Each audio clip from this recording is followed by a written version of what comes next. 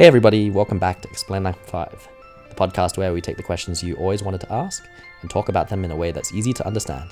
We are your hosts. I'm Tim. And I'm Kevin. So Kevin, today we're talking about LED lights. Do you have any of those in your home? Yeah, it's almost Christmas, right? So we're starting to put up some Christmas LEDs.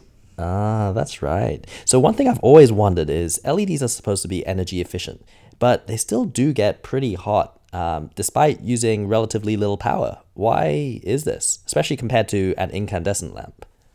Well, yes, true. But you also shouldn't try to touch an incandescent lamp. You would definitely burn yourself. So an equivalent LED, it gets warm or even hot, but actually it's not even close to an incandescent lamp. Okay, so you're saying they're both somewhat inefficient in that power gets turned into heat, but it is still worse in an incandescent bulb. Exactly. Incandescent bulbs, they give about 14 lumens per watt. So what that means is they're about like 2% efficient compared to LEDs, which could theoretically generate over 200 lumens per watt. By comparison, that's 30% efficient. So an LED bulb turns a larger fraction of that power into visible light. So virtually none of the waste energy is radiated away, and it must be handled by conductive or convective means. So let's take an 11 watt LED, for example, that has that 30% conversion efficiency.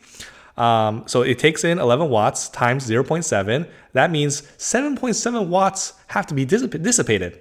So with LED, the idea is to get as much heat away from the emitter as possible. That's why you do end up with a hot casing on an LED light bulb, even though, again, it's not as hot as that of an incandescent lamp. Isn't there a surface area argument as well? Oh yes, that's pretty important too. LEDs have a much smaller lighting area, like 1 square centimeter. Light bulbs, on the other hand, have areas more like 50 square centimeters.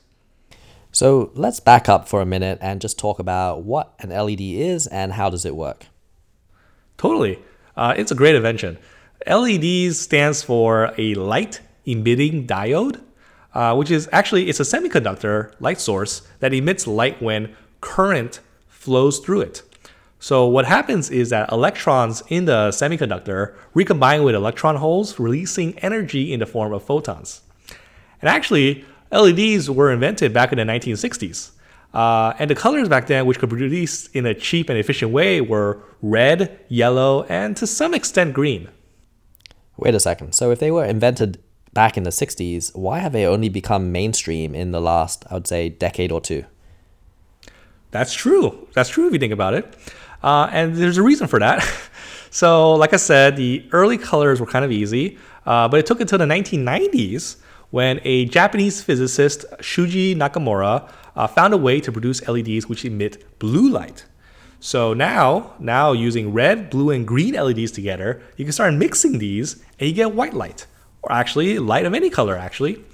And it took some time for these to come from the lab to the consumer, including things like advancing lifespan and brightness. So essentially, without these blue LEDs, we weren't able to use LEDs to light a room or in a flashlight. So it didn't become popular until that invention. I see. So it took a blue LED in order for us to get to white. Correct.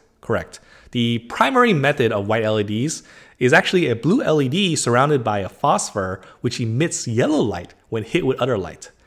So a white LED is typically made of a blue emitter with a phosphor coating, and that blue light hits the phosphor coating, which in turn fluoresces and emits yellow light.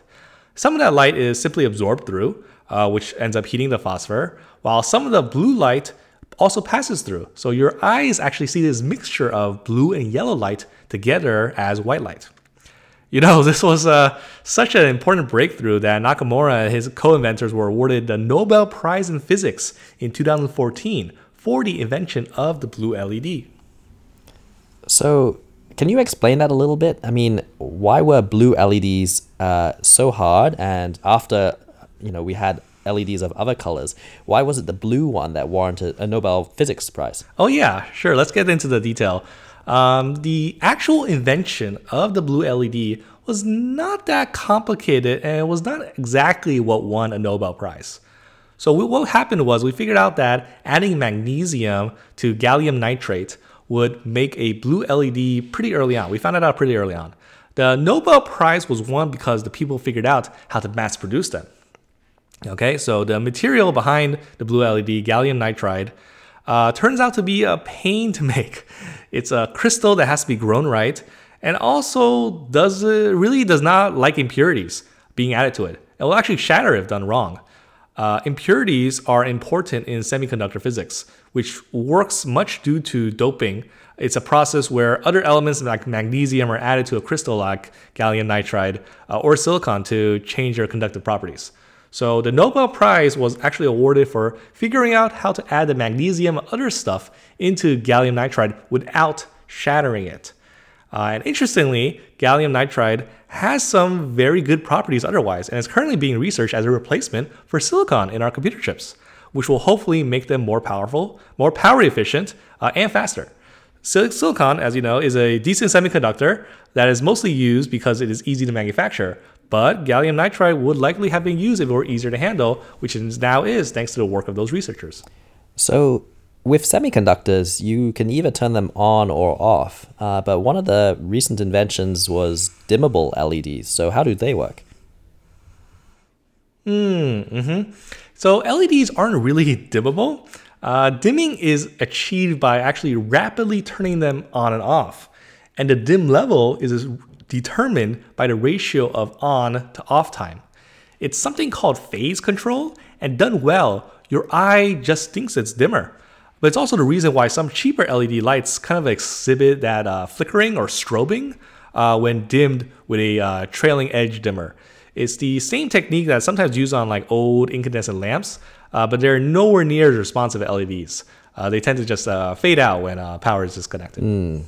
Now, final question I have for you is, with LEDs, they're often marketed as lasting for, say, 24.8 years or something really long. But, how is it that this is calculated for like long life products when clearly they haven't been testing them in a lab for that long? Yeah, it's not because some time traveler came back and told us that LEDs last that long.